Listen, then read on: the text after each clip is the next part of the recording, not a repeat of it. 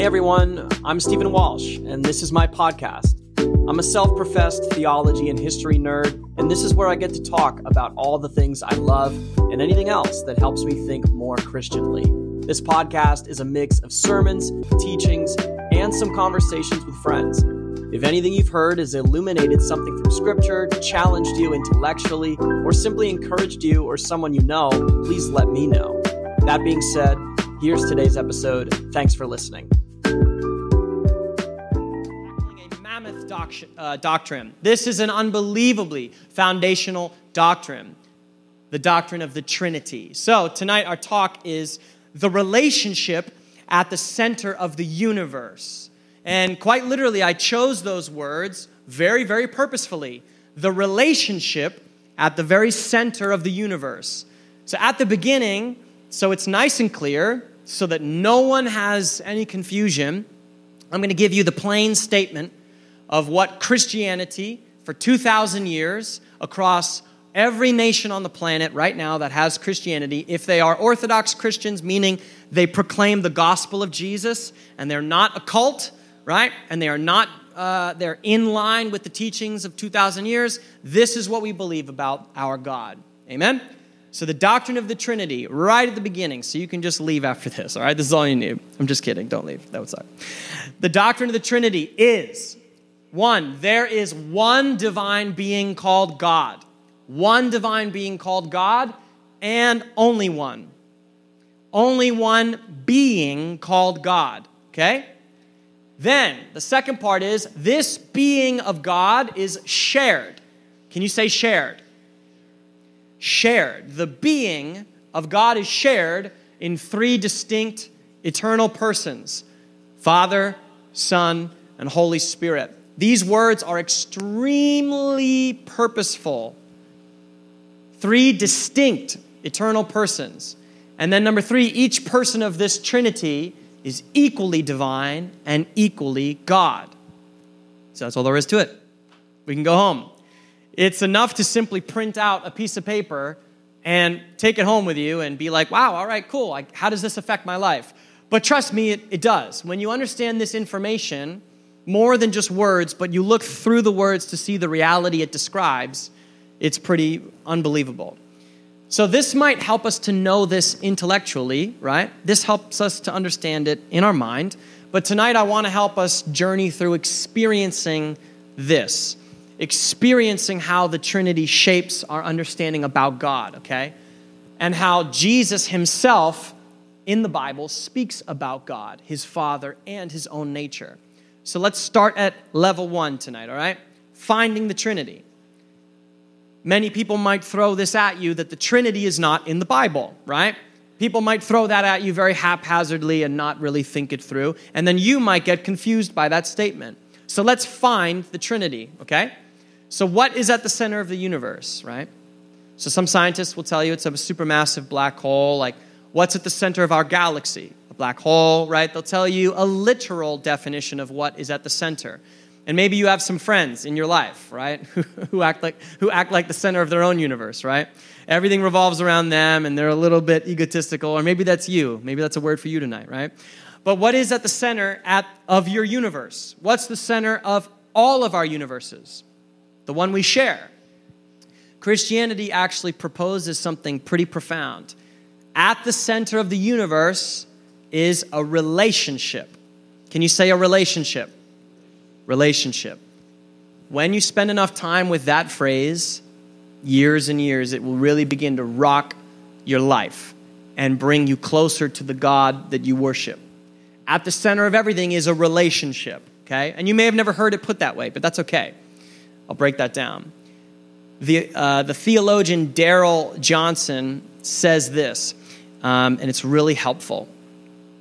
At the center of the universe is a relationship. This relationship has always been, and it will always be. Out of this relationship, we were made. For this relationship, we were made. Out of this relationship, we were redeemed. For this relationship, we were redeemed. This affirmation lies at the very center, the heart of the Christian faith, right? And that means it's at the heart of the gospel or the good news of Jesus, right? So God in his very essence is not just a being, but he is yep, you got it, nice and loud, relationship. Say it one more time. It's okay, we can be confident about who God is, amen? A relationship that we find our true identity in, okay? So this might be confusing at first. You thought God was simply God. You know, he's all powerful. He's the grand puppet master. He kind of makes things happen, and he's my savior. And maybe you're trying to combine all these different words and figure out which comes first, which one matters, right? Of course, we're building a puzzle, as we said last week, right? So, although God has always been in a relationship, he is in a trinity of a relationship. So you're saying, some of us might hear that and we might say, well, isn't God three gods then? If you're saying Trinity, tri, three, isn't that just mean he's three gods, right? No, right? He's one God. Yes, but he's also three gods. No. So how is this actually possible, right? Three is not one and one is not three, right? No matter what you do, you're not going to figure that out mathematically. Even in the Christian faith, the Trinity, while it's the most fundamental belief about who God is, it's actually a very, very embarrassing doctrine to unbelievers or towards unbelievers. And in history, the Trinity has actually been a source of embarrassment in some ways. Because at the very core of Christianity, non-Christians will say it's absurd. At the very core of your faith, it's just absurdity. One is not three, three is not one. Are you serious? Come on, guys. It's just like having a virgin birth. It's just like having a God wrapped in flesh. It's all absurd. That's what the people will say to us, right? They'll say that the Trinity is not just absurd, it's not simple. You think the gospel is simple, they say, right? But even though the actual word of the Trinity is not found in the Bible, this doctrine itself is not entirely man-made.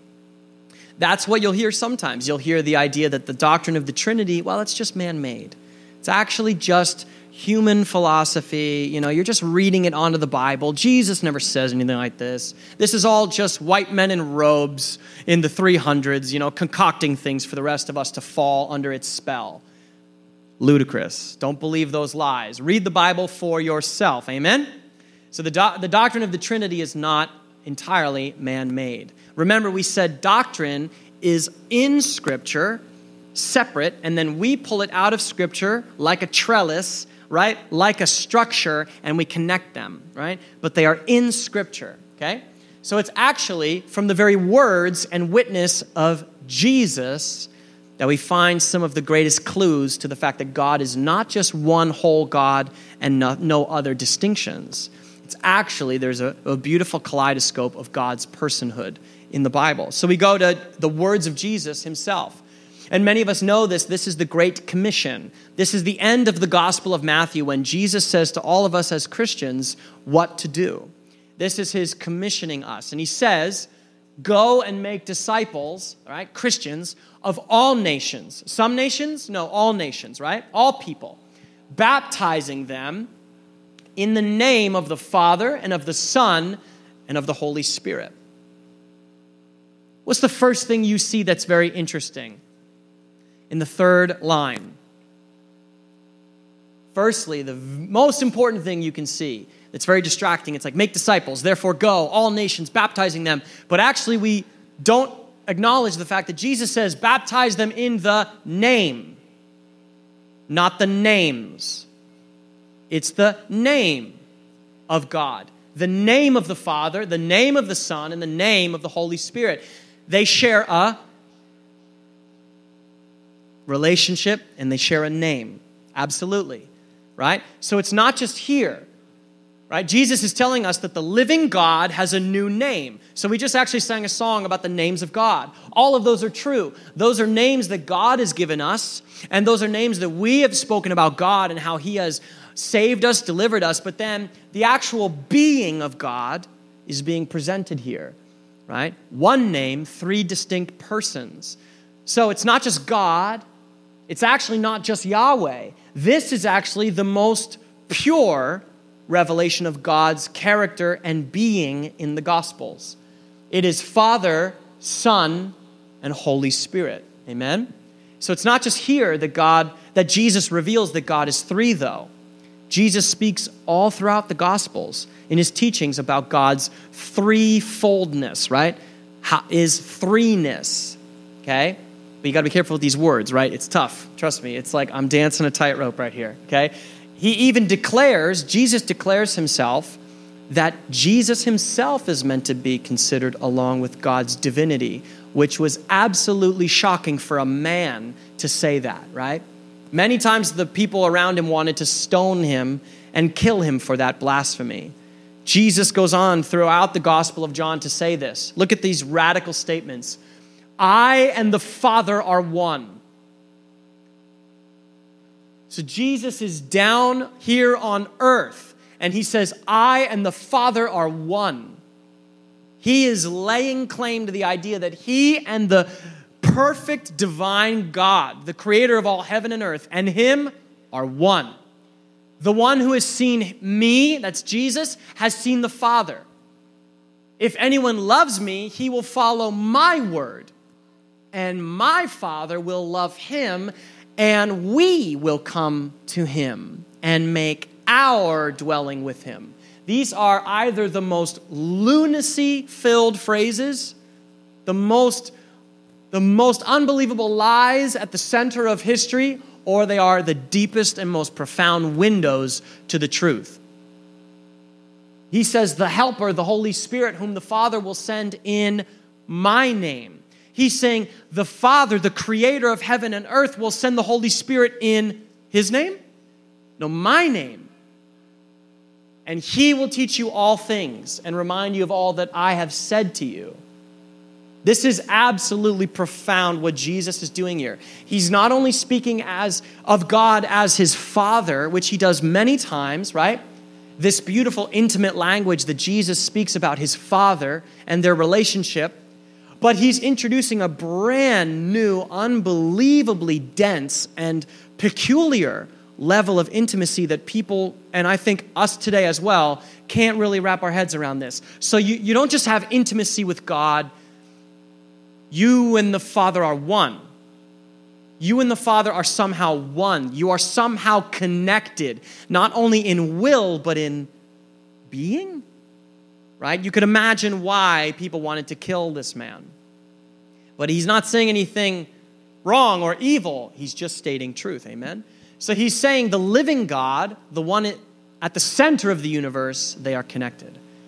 So the question of how these verses, right, these peculiar verses, and then this one, the question about these verses, how did they make sense? What is Jesus really doing here? That journey, that project is what led the early church 1,800 years ago to actually create the word Trinity out of the Greek language and out of the Latin language. They needed a word that described this that they had never discovered before. Everyone with me, okay? So the word Trinity is not in the Bible, right? But it describes something that is deeply interwoven in the biblical account. Everyone with me, right? So you can tell that to everyone who comes against you now, okay? You know the difference. Don't get caught up in those tiny little foxes that are so easily taken care of, right? So the word Trinity describes the threefoldness of God's nature. Put simpler, okay? This is simple, but I like this. Trinity is simply God's way of being God. Trinity is simply God's way of being God. And God is one. I like this one too. God is one, but God is not alone. I really love that. I love the feeling of that because that's pretty solid. God is one, but God is not alone. And trust me, this will have some effect on your actual life towards the end. Trust me on that.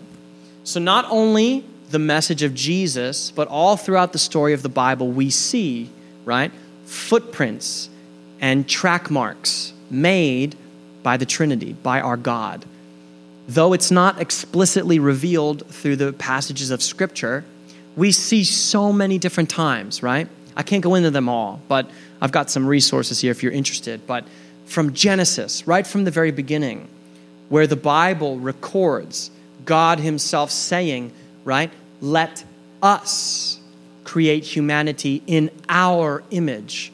From the very beginning, you see this, right? The Bible does not hide the fact that God is revealing himself more and more as the narrative of the Bible goes on and as history moves closer to Jesus. See, you start with God way up there.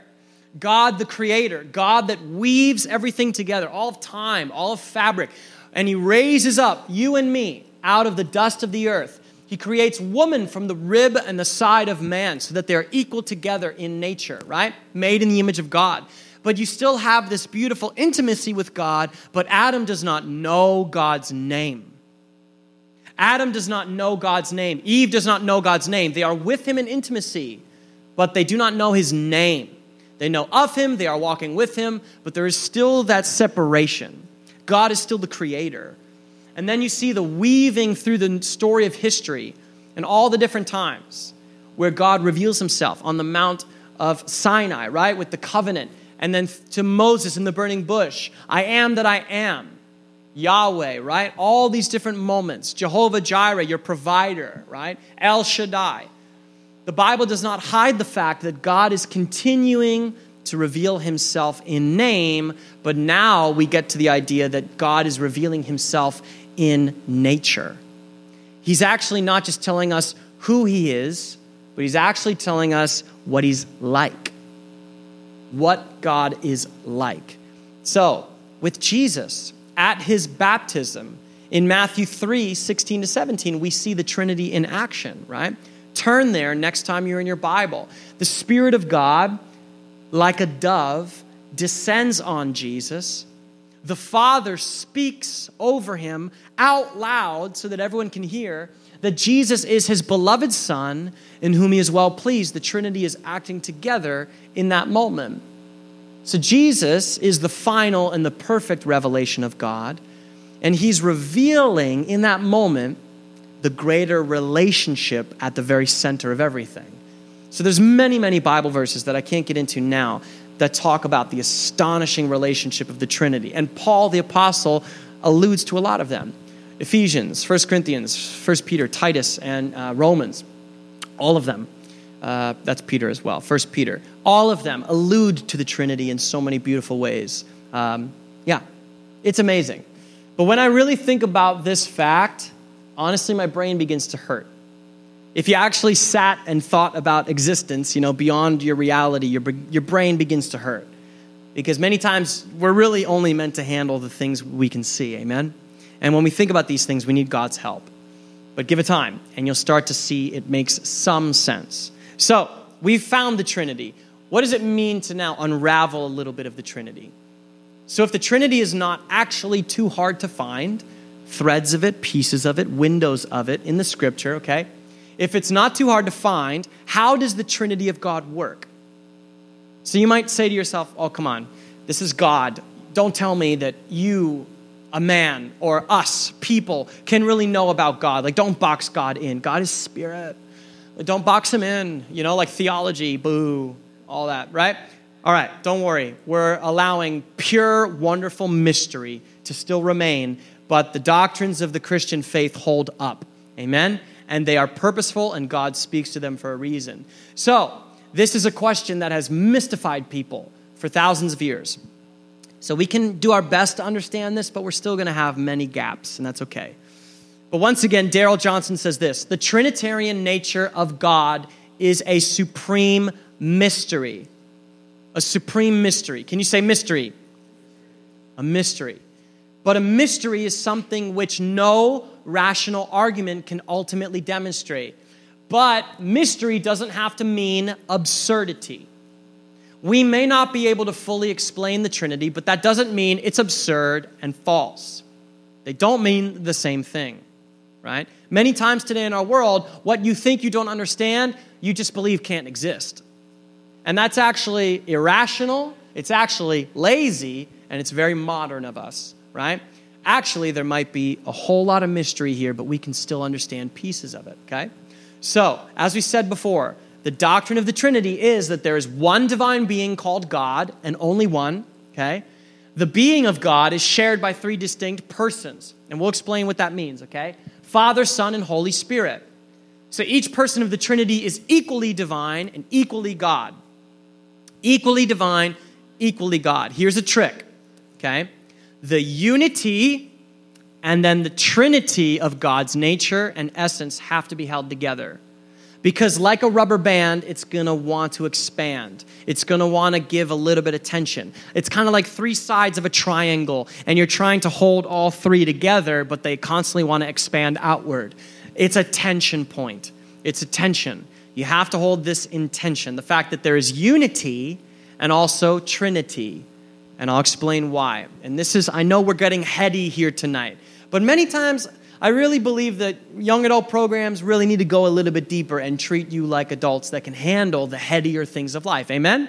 Sometimes I get a little bit tired of like, yeah, just follow God, and that's all you're telling me to do. It's like, yes, but I want to know more about the God I follow. Amen?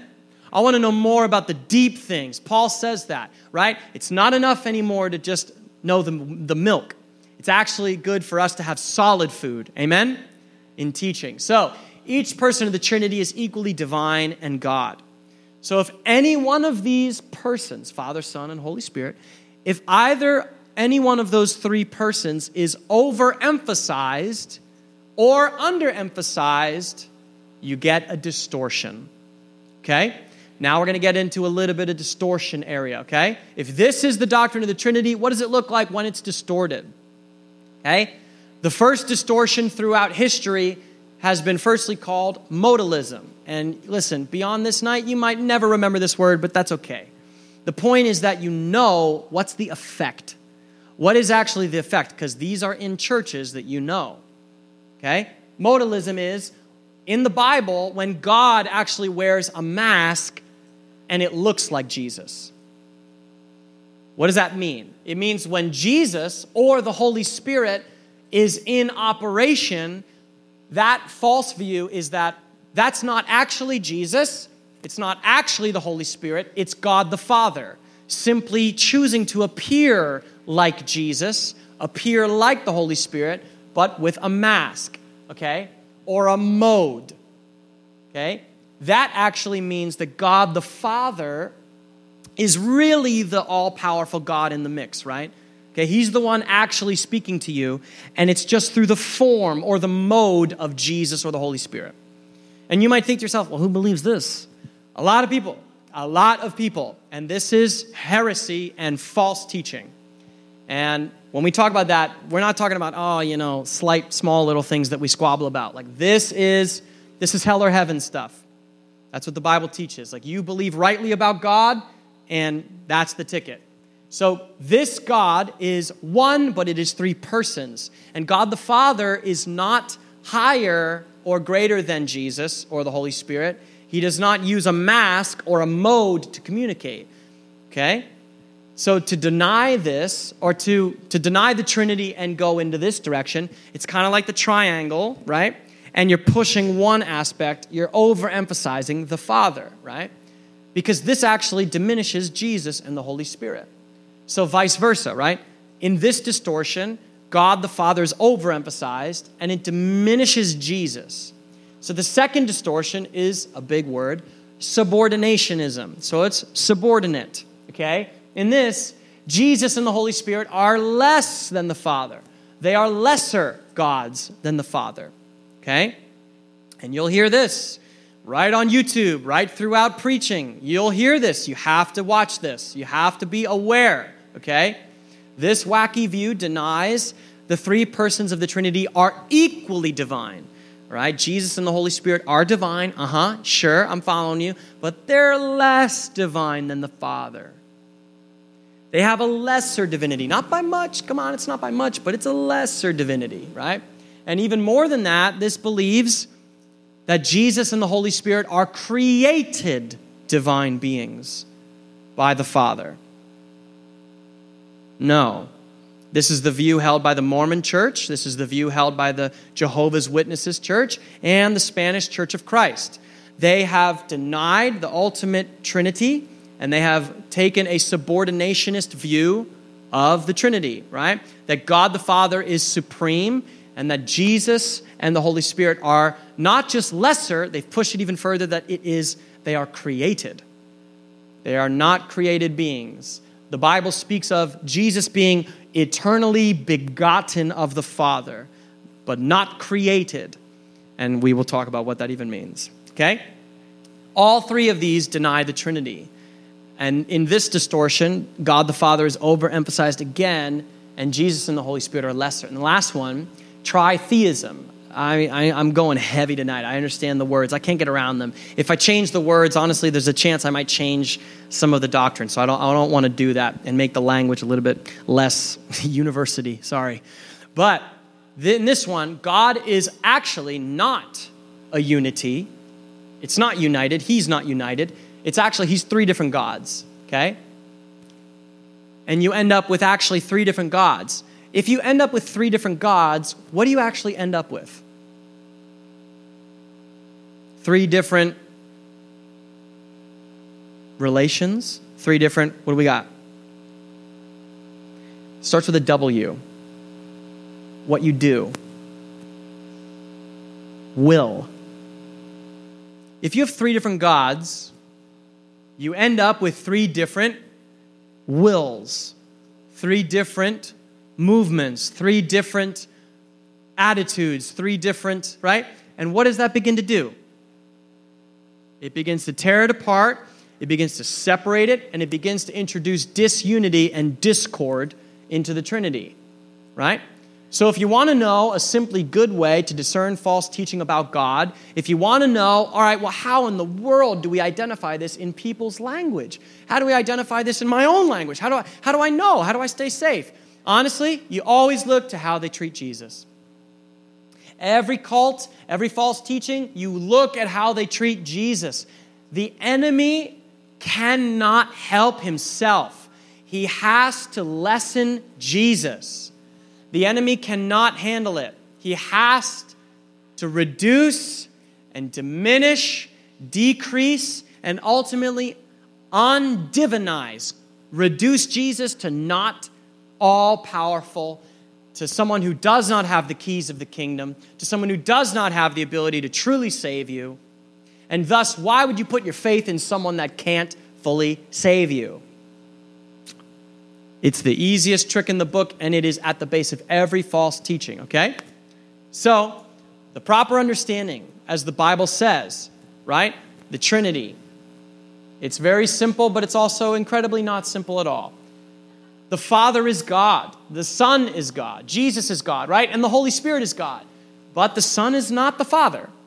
The Holy Spirit is not the Father.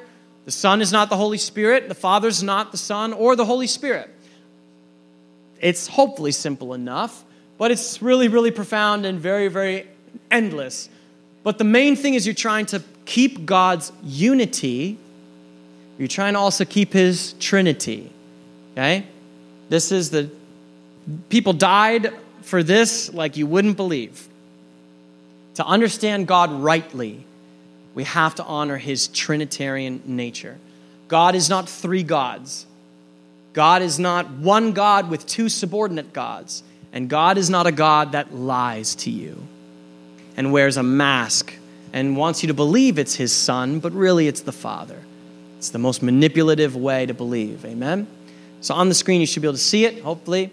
Next, when we hold the unity of God's essence with the Trinity of God's nature, we see God rightly. So as I wrap up, I know my brain hurts too whenever I think about this, honestly. Every single natural illustration about God fails. Like when you search, what is the Trinity? And you're on YouTube and you have someone offering up water or sun. It's somewhat helpful to have a picture in your mind, but all of those actually fail, and all of them actually represent heretical, false ones we just spoke about. So in the example, some people offer up water, right? Some people illustrate the Trinity with water. Water has three states, right? Liquid, solid, right? Liquid, ice, or gas. Liquid, solid, gas. All of these are water, right? So, perfect. Well, in reality, actually, this reflects modalism and the mask, because the water can't actually be all of the forms at once as well, right? Now, some people will say, at this perfect temperature that's really, really, really cold, it's actually in all of them, But at the same time, throughout your daily life, you're not going to see this happen. So many examples fall apart.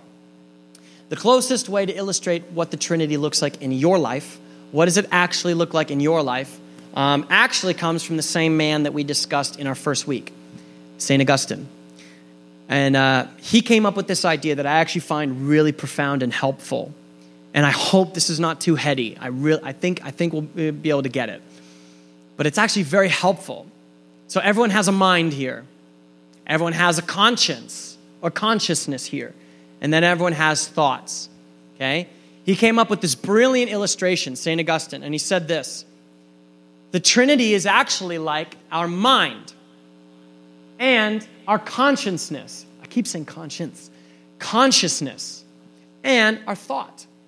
So God the Father, this is not perfect, remember, it's not perfect, but I think it's helpful. God the Father is actually like your mind, right? Your mind is the source and the origin of everything you sense and you feel, right? Your sensory feelings, all 5 senses, they go to your mind.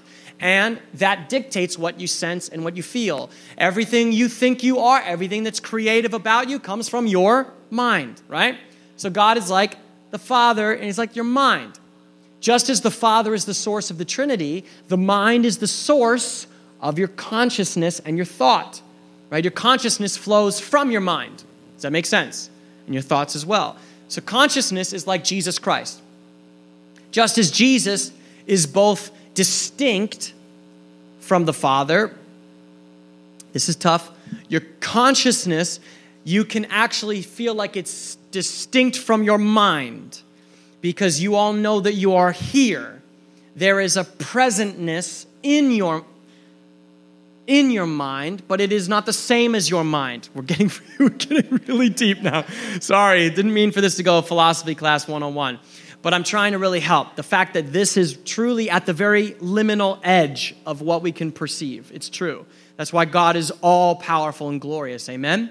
So, and then lastly, your thought. Okay? The Holy Spirit in the Bible is actually described as something that emanates and proceeds from the Father and the Son. So your mind originates thoughts. And many times your thoughts, right, this is easier for us. We all feel like our thoughts have a mind of their own sometimes. We all feel like our thoughts move around and we think things and they feel like they emerge from something, but they have a journey, right? But they all come from the mind, right? So, just as the Holy Spirit is the active presence of God in the world, thought is the active manifestation of your consciousness, right? In your mind. So, it's not perfect, but it's actually somewhat helpful to actually perceive it in that way.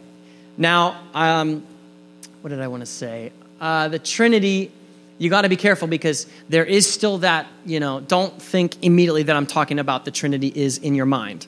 That's not what I'm saying. This is an illustrative moment to help you understand, right? God is not your mind. God is not you. But you see what I'm saying. So I really believe that some of this actually can affect your daily life in an incredible way. Lastly, there's some lessons we can take with the final couple minutes. There's actually some lessons, and there's so much more that we could talk about when it comes to the Trinity. I have scratched the bare surface with this. There's 3 lessons that I think we can learn just for tonight from the Trinity, okay? Number 1, and we're going to talk about these. We are relational like God. And we're going to talk about God for the next 6 weeks. But inherently, you are like God because you were created in His image. Amen? Which means there is an ultimate relationality that you can sense when you think about God. That's because you are like God and you were created by God. You are not God. We are fallen from His presence. But there is still that link that if I am relational, it means God is relational as well. Our lives and who we are at its core is relationship driven. We were created for relationship. We were not created for man and woman to be alone. We were created for relationship, okay? So as I said earlier, right, out of the relationship we were made, for the relationship we were made, out of that relationship of the Trinity, we were redeemed, and then for it, we were also redeemed, to be in communion with God and others. So this means you and me were actually created to look like God in all of his unity and Trinity, in how we talk to people, how we live, how we embrace God, how we embrace others. The same way God is relational and his personhood is always with one another, forever in love and service and honor, so are we meant to be. It's actually at the deepest and most foundational core that the Trinity asks something of you. If ultimate reality, everything at the center of the universe, ultimate reality is relationship, then when we choose to isolate, we are going against relationship and all of reality itself. And even more, this is why it is so utterly devastating when you feel lonely. When you feel lonely, it's actually not just a passing thing sometimes. There is a reason why the human heart aches for relationship, for community, and how we feel brought back into sanity when we just have someone listen to us. It's like a healing balm, amen? Right? Because loneliness is so against God's very nature, and it's against the very nature of all reality itself. To be human is to relate to others, and this is the gift of our triune God. This is why Jesus emphasized everyone coming to know and believe him and receive his salvation, because then when you come to know Jesus, you're given righteousness. That means right relationship. You are brought into community. You're actually not alone anymore, and you're brought into the family of God. So we are like God in the sense that we are inherently relational. Are you with me, right? So number 2, we require balance. We require not just balance of ourselves, but God's balance. We require God's balance, right? If the Trinity was a 3-legged stool and you took one out, right? Just like the distortions, that stool is falling over. It's not going to be able to carry the weight. It's not going to be able to hold something up. It's not going to be able to do its job and its role, because if you knocked one out, the purpose is gone, right? The Trinity is a 3-pronged stool. It's a 3-pronged table. It's something that undergirds everything else. So we as Christians, right, in order to live in that reality that God is a Trinity, we must also embrace the fact that we have to have balance in our life. And don't worry, I'm not talking about a Hindu understanding, and I'm not talking about a passive, a balance that just lets life wash over you and you're just never going to deal with anything. It's like, I'm not talking about that. I'm not talking about a yogi balance. I'm talking about a balance from the Trinitarian Christian way. Amen? The way that Jesus actually instructed us to be. Because when he says be tempered, be even-keeled, right? Be patient, okay? It means we make disciples, we help other people encounter Jesus. And Christians often, right, we can see that today, they often stress one part of life or faith. And sometimes you can see Christians stressing one part and then completely forgetting about everything else. You can see so many extremist Christians today and human beings, right? We're very extremist. We're very one hot, cold, left, right. We just never know how to actually have balance, right? It's just always one thing or the other, right? Many Christians are truthful without any grace. Many Christians are, maybe loving without any doctrine. They don't want to correct anyone. But then if you correct nothing, you allow everything, right? So then many Christians and many people listen without ever having any action. Maybe I'm lazy and I just never actually act. Or maybe I, only ever give force. I'm only forceful and I never have restraint. See, we are very extremist beings because sin has actually disrupted the Trinitarian balance in our life. So sin, as we'll talk about, is the very thing that makes you overextend towards yourself, towards others, and you break that out all the time, and it's unleashed and then you have chaos, and then you hurt people, and then sin carries in through your bloodline, and it's terrible. But then when we come to Jesus, he not only restores right relationship, he restores the balance in your heart by forgiving your sin, right? Restoring you with all other people and all creation. Your sin has been paid for. You repent. You are forgiven. You turn from your sin, as 1 John says, right? And then we actually start to walk according to what God says, okay? And then lastly, the Trinity actually gives you the opportunity to be immersed in God's fullness. And that is a very, very, spirity word, and it might not reach you, but that's okay. Because if you just trust and you have faith that this is actually a reality that is open to all of us. Everyone who calls on the name of the Lord will be saved. Saved means inherently you are brought into fullness again. You are united once again with the God that we all chose to leave. We are given this privilege as Christians to partake in the Trinitarian community of love. So, God is not just a statement. He's not just a theological idea. As much as tonight was heady, it's okay. It might be informational, but if you allow it to, the Holy Spirit is ready to make this transformational in your life. Amen? So, the more we worship Jesus, the more we find ourselves caught up in the very relationship at the center of everything. His perfect Spirit, His saving Son, and the creating Father, all united together in one perfect will. Amen? So let's pray together as we break for small groups. You've been listening to the Stephen Walsh Teaching Podcast. This podcast is new, so consider subscribing and giving us a follow over on social media. Thanks again for listening, and I hope today has helped you encounter Jesus and counter the culture.